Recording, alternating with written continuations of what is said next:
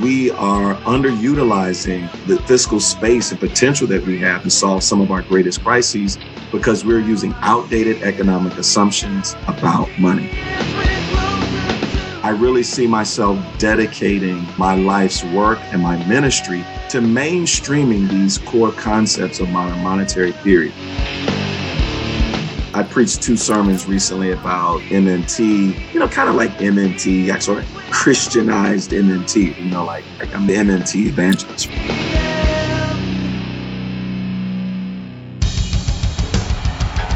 What I have said is that this campaign is not just about electing a president.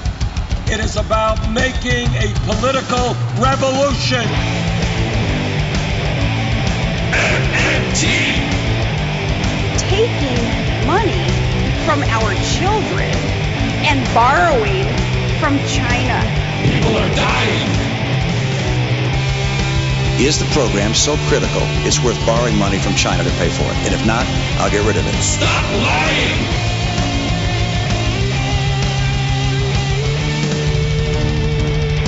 I want the truth!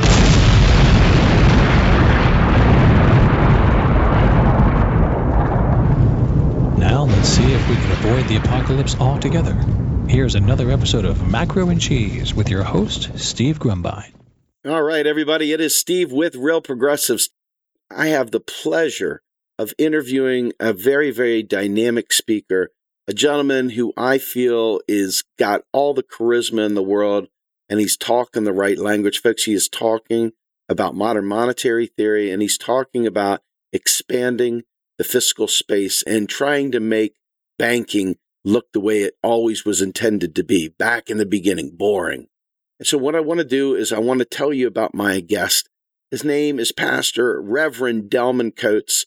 This gentleman is a graduate of Morehouse College. He's got a BA in religion.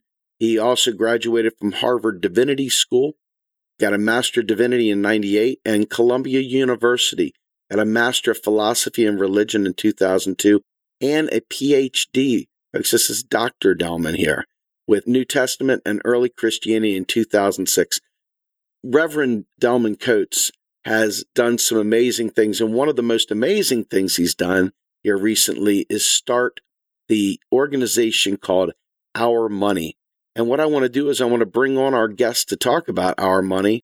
Welcome to the show, sir. How are you? I'm well, Steve. Thank you so much for having me on. I'm so thrilled and honored to share with you and to be on this amazing platform. I have admired the work of Real Progressives for quite some time from afar. So it's just a joy and a delight to be on with you. Well, the feeling is mutual. I'm so happy. I mean, your ministry is in my old stomping grounds right there in Clinton, Maryland. And that Washtenaw region always pulling at my heartstrings, trying to bring me back home. But you get to preach there. You've got a huge congregation. You've got all kinds of people that are listening to the word, and you are bringing about a new consciousness. You're joining in the MMT fight here, brother, for this wonderful opportunity we have to seize the day and to shed light on how finance and economics actually works. Tell us about Our Money. Tell us about what brought it into existence. Tell us why you're so passionate about it. Well, my journey began about 10 years ago as a local pastor right outside of Washington, D.C. in suburban Maryland. The state of Maryland leads the country number 2 and 3 and has led the country in foreclosures for quite some time. Prince George's County, where I pastor, leads the state of Maryland in foreclosures. And about 10 years ago, 11 years ago now, I saw a tremendous uptick in the number of individuals and families coming to our church seeking assistance because they were being foreclosed on. It really broke my heart as a pastor to see people who had been living in their homes for 15, 20, 25 years, literally being put out of their homes. And at the same time, I was seeing on financial news and reading in the newspaper, banks being bailed out. And it seemed morally problematic for me that families were being put out and bankers and banks were being bailed out. And I really wanted to know, what is it that caused this global financial crisis? That really began my journey probably 10 years ago to want to understand more about our financial system. And over time, it has resulted now into my understanding of the way in which our economy over relies on money creation through private bank lending and underutilizes the power of money creation through public spending. And how we could really solve many of our great social and economic crises today, whether it's healthcare, unemployment, I mean, you name it, the environmental crisis, climate control, affordable housing, income inequality. We really have the power and the potential to solve some of our greatest challenges if we utilize the power of money creation. We are right now, and I know you know this, Steve, and I know many of your viewers know this, we are underutilizing the fiscal space and potential that we have to solve some of our greatest crises because we're using outdated economic assumptions about money. And so I'm a layperson. I'm a pastor. I'm not an economist. I'm not a monetary scientist. I'm not an economics researcher. I'm a citizen who happens to be a pastor who is deeply concerned about poverty and inequality in our society. And I believe that modern monetary theory provides a highly credible framework for solving our greatest social challenges today. And it's really changed my life. I really see myself dedicating my life's work and my ministry to mainstreaming these core concepts of modern monetary theory, concepts that, as you know, have been discussed in small academic circles for 25, 30 years, right? But now we need to bring these ideas and concepts to the public conversation and expand the public debate. Because I've found, Stephen, and you know this, that whenever there are policies before elected officials that benefit the public, whether it's the Green New Deal, federal job guarantee, Medicare for all, free public college, eliminating college loan debt, you name it. The first question politicians debate is, well, how are we going to pay for it? And immediately the assumption is we either don't have enough money, who are we going to tax? Where are we going to borrow the money from in order to fund these major priorities in the public interest? And I just really believe that the public should not be beholden to taxing some rich millionaire, billionaire in order to have these public priorities funded. There are legitimate reasons for taxation, right? But we need to liberate ourselves from this idea that taxes fund spending. And I think that if we do that, that really changes the conversation. And it really opens up a huge potential for addressing the range of social and economic realities that are really threatening the stability and the sustainability of our economy and our society. So recently, I organized Our Money. We just launched about 3 or 4 weeks ago.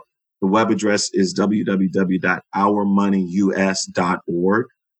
And what I'm really seeking to do are to bring together thought leaders, influencers, faith leaders, the public, to really educate ourselves about money in America and really move towards progressive change so that we can have an economy that is more sustainable, that relies on money creation through public spending rather than relying on money creation through private lending.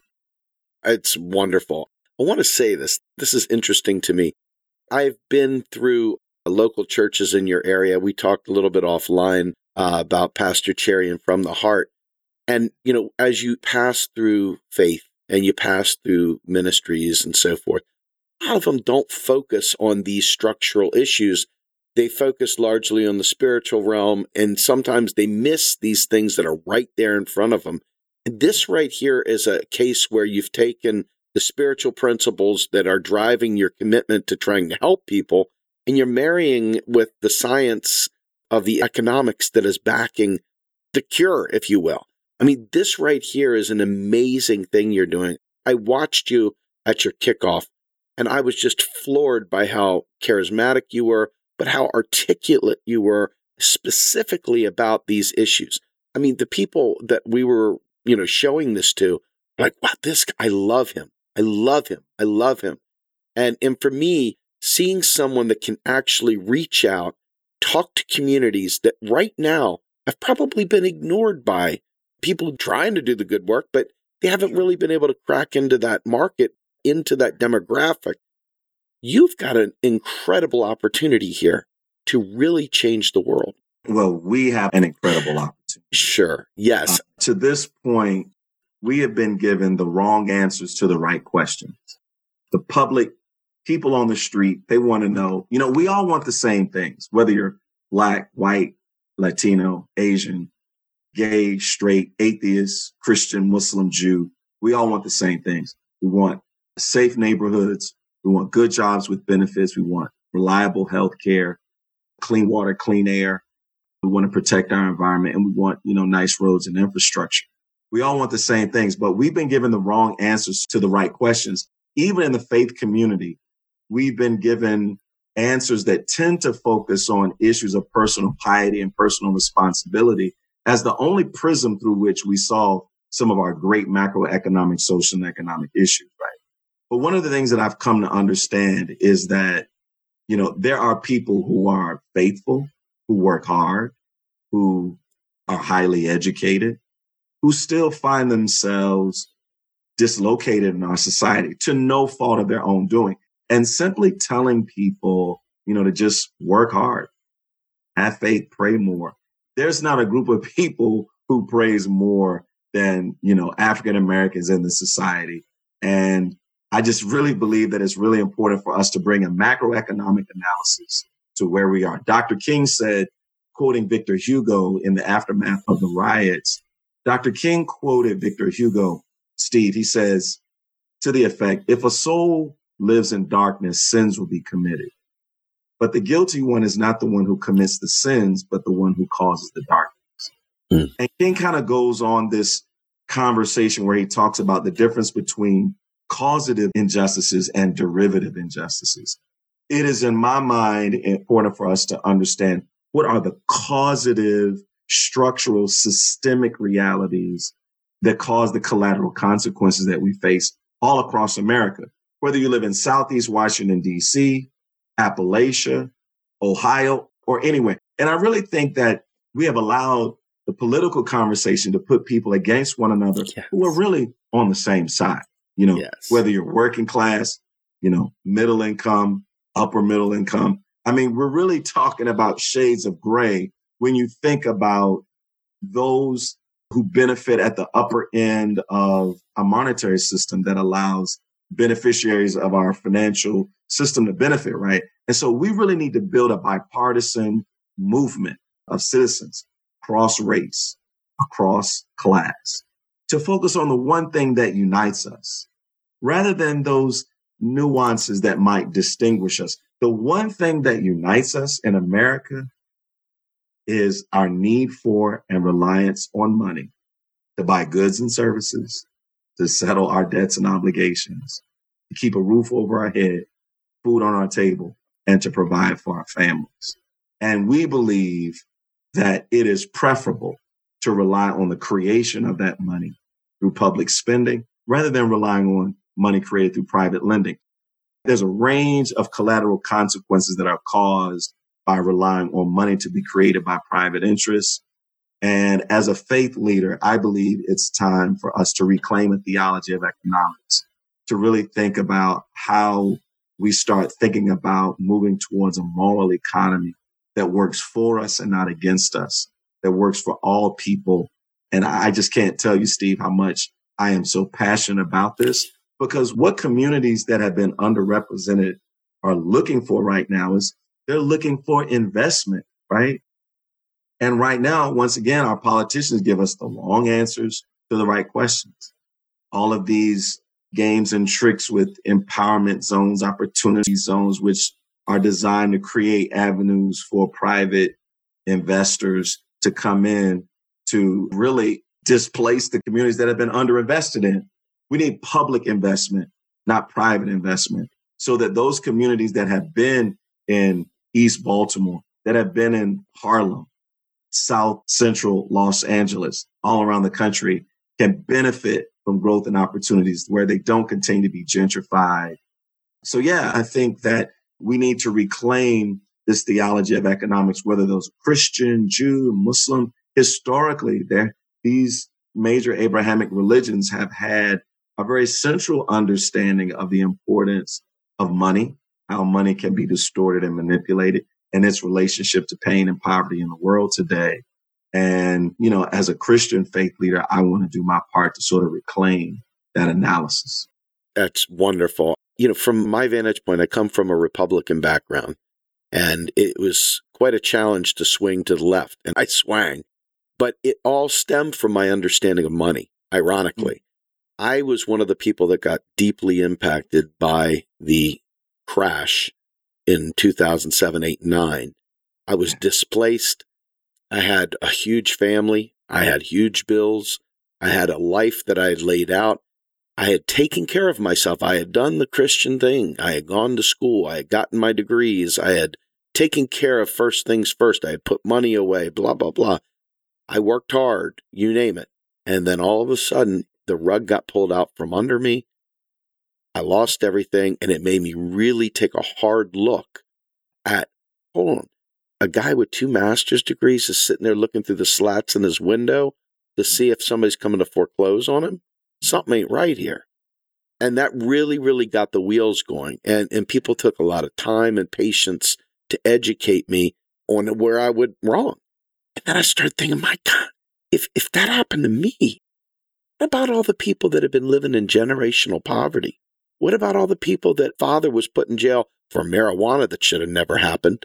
No wonder they're having problems. My goodness, they're living on grape drink. Why is that? Because that's what the daggone government's been giving them. It's just these cheap little stipends that they could be taking care of the whole family. There's no reason for this poverty. There's no reason for people to be in jail for these things either. But the poverty was created by government. Government literally sanctioned poverty so that these markets could be created to solve these problems, so that business could come in and save us from ourselves. Reality is they created the problem, and it's their job to fix the problem.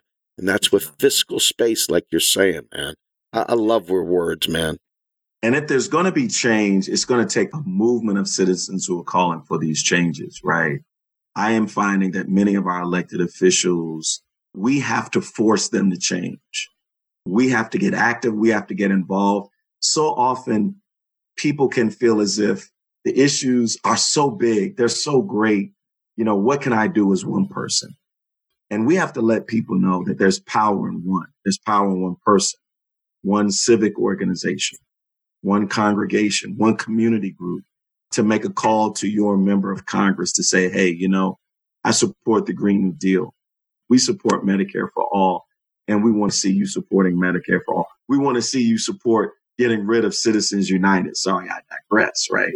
Because it's not until we return our democracy to the people that we're going to get the kind of changes that we need. So our money, Real Progressives, a range of organizations around the country, are really about citizens waking up to the power that's within us to make change.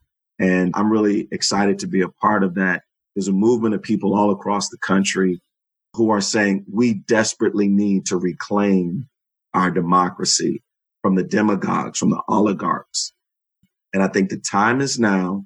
I think we need a movement of people who put down artificial divides and division between Democrats, Republicans, independents, libertarians, and to really think about whether you're interested in reducing our reliance on taxation or whether you want to see more investment in public priorities. We really can do both. That's right. For people to really think about that we can really fund our greatest priorities, public priorities, without this over-reliance and burden of taxation, particularly on the middle class, then we really have more in common. That we've really been artificially pitted against one another. The time for that is over. I think that all of your viewers need to get involved with Real Progressives, get involved with Our Money. Go to ourmoneyus.org, sign up so that you can stay informed. Listen, we're going to have robust, over the next several months, we're going to have rallies in which we shine a spotlight on our need for full employment in America. Yes. We need Congress to do what the Fed cannot do. The Fed may have a mandate to get us towards full employment, But the tinkering with interest rates is not going to get us there, because as we get closer to unemployment, then they have to reel it back in and raise the rates again, which increases unemployment. And so if the Fed doesn't have the tools to get us to full employment, then we need to turn to our members of Congress to really pass legislation so that we can eliminate, involuntary joblessness in America. We can do that. We have to put a floor under wages. And to do that, we have to have full employment in America. We do it for farmers. Yes, we right. put a floor under their corn prices and all these other kind of prices, because we don't want their prices to go down. We need to have that same kind of priority for labor in America. We need unions, labor unions all across America to realize that we really need a full employment federal job guarantee strategy in America if we're going to strengthen, workers, families all across this country. So the time is now, and we need individuals listening to get involved in the organization so that we can make change together.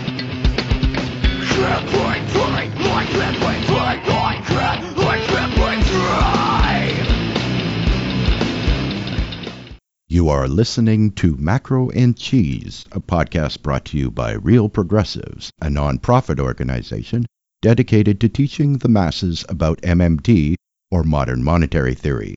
Please help our efforts and become a monthly donor at PayPal or Patreon. Like and follow our pages on Facebook and YouTube, and follow us on Periscope, Twitter, and Instagram.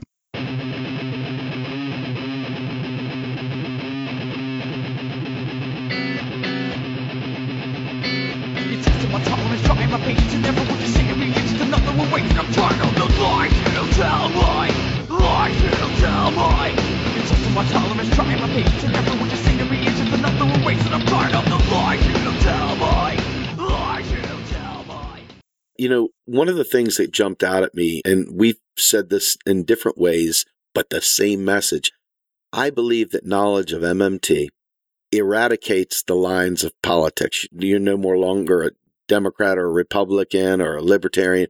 What you've become is a woke 99%er.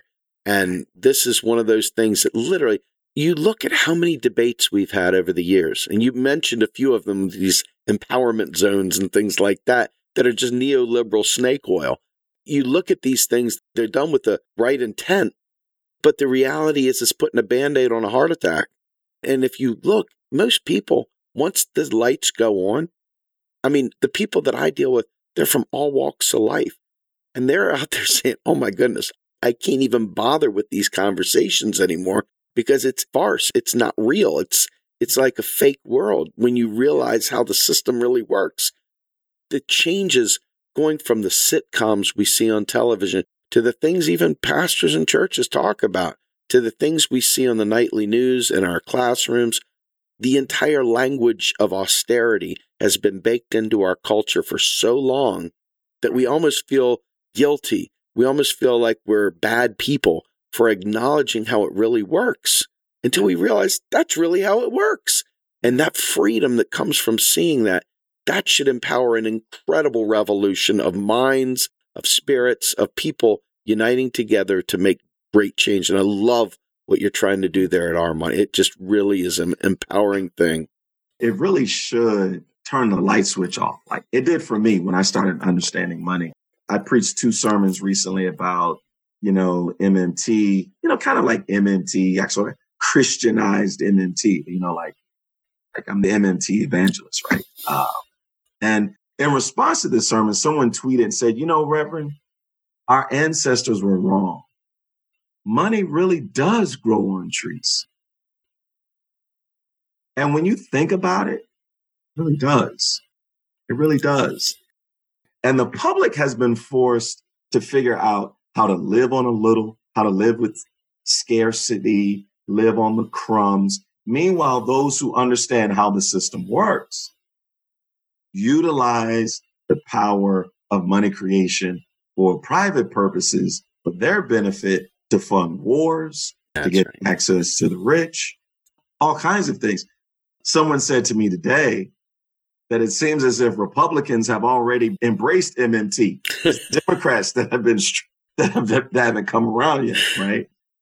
And yeah, so when you understand the workings of money, you understand what money is, where it comes from, and what it can do, it'll change your life.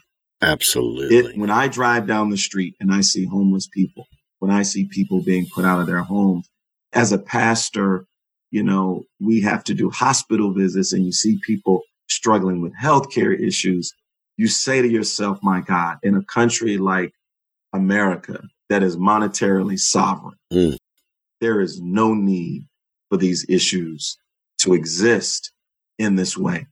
I'm committed to making a change. And, you know, one of the things that I worked on, Steve, you know, we just launched our money about 3 weeks ago, but I've been really working the last 18 months to 2 years doing the one thing that we really have to work on doing. And that is we have to work on our language and nomenclature so that we can translate it to the average person on the street, right? Yes. I've listened to a lot of high level, wonky conversations and debates amongst, you know, those who are very much into monetary history, money science, you know, money reform. And there are a range of groups, you know, all different kinds of groups.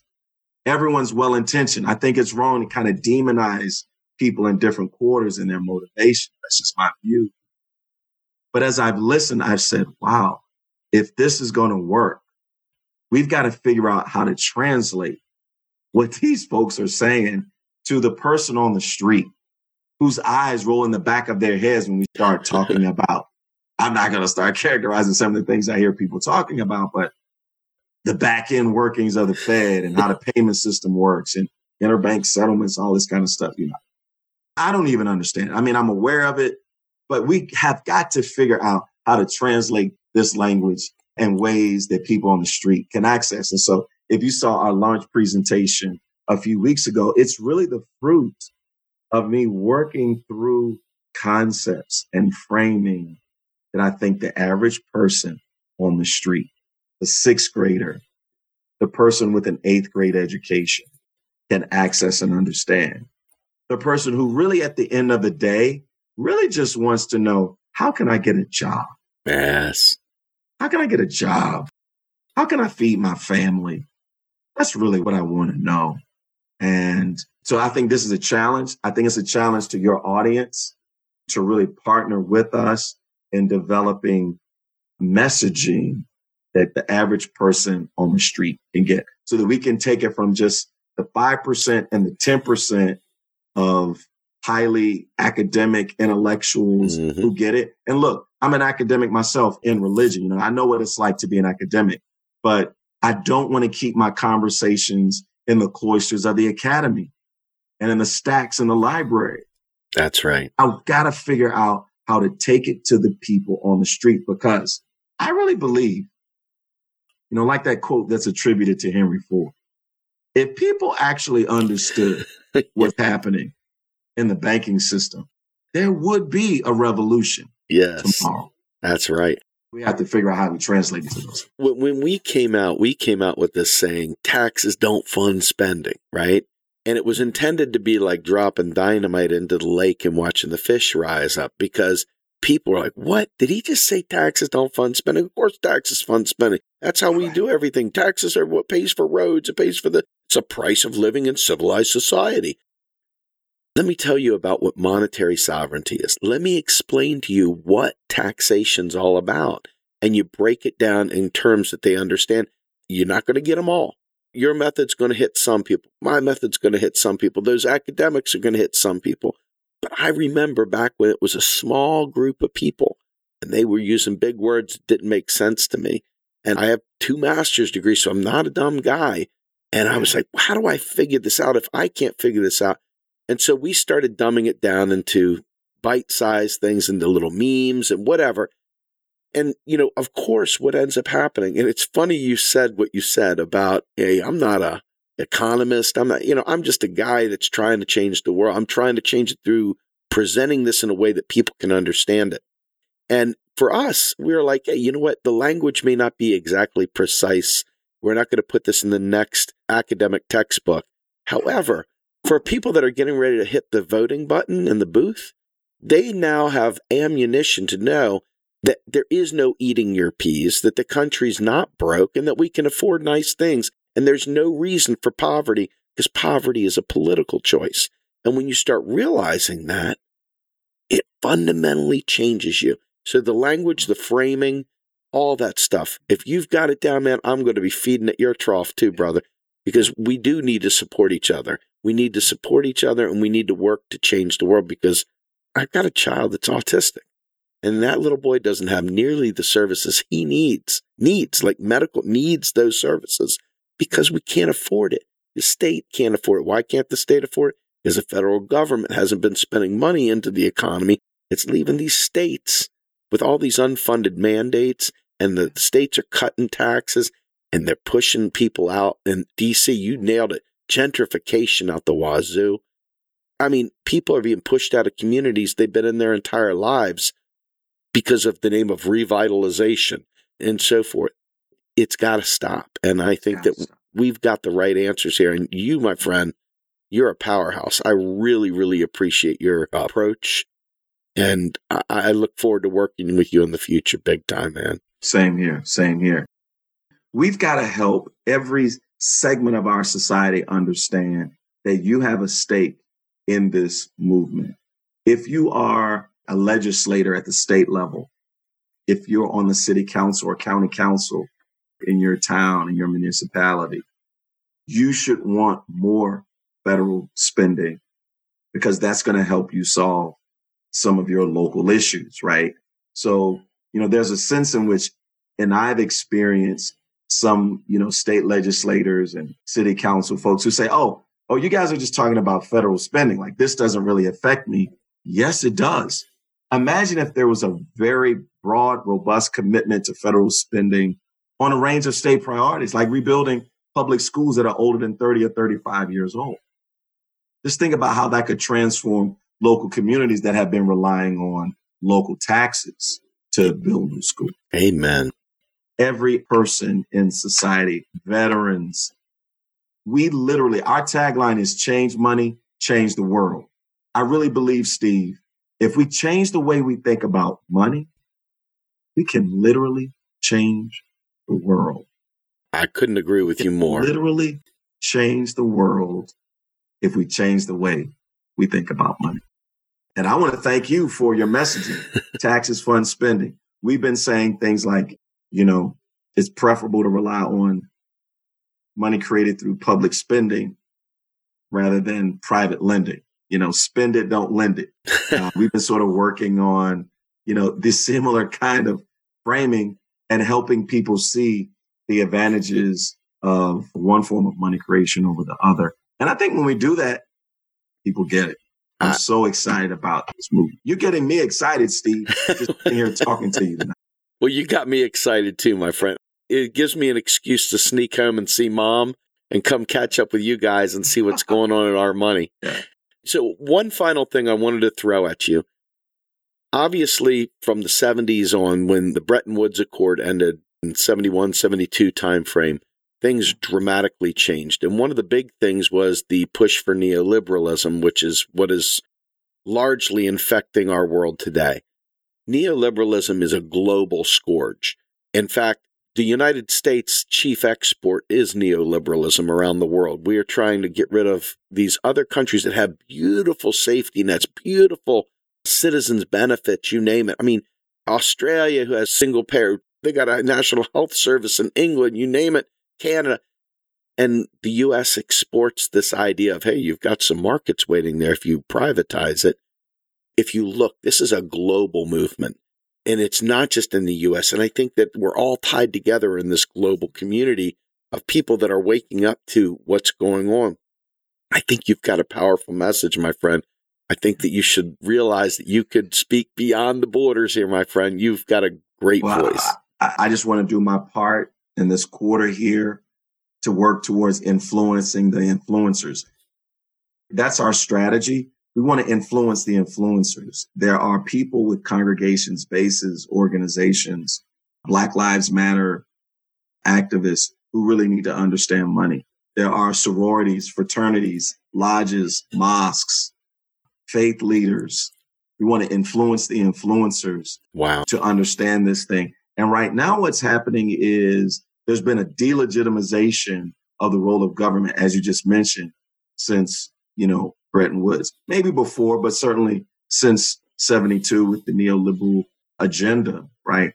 And the sort of recent iteration of that is tagging anything that talks about the role of government as socialist. Yes. And I say to people, are roads socialism? They're like, what do you mean? I'm like, yeah, roads. When you go out there and drive on the road, is that socialism? What about clean water? Is that socialism? Clean air to breathe. Is that socialism? So we have to really challenge these assumptions that are put out there to delegitimize the role of the public square, the role of government, and to try to put all of these areas of public life in the private sector. And you're right. And I think the time is now.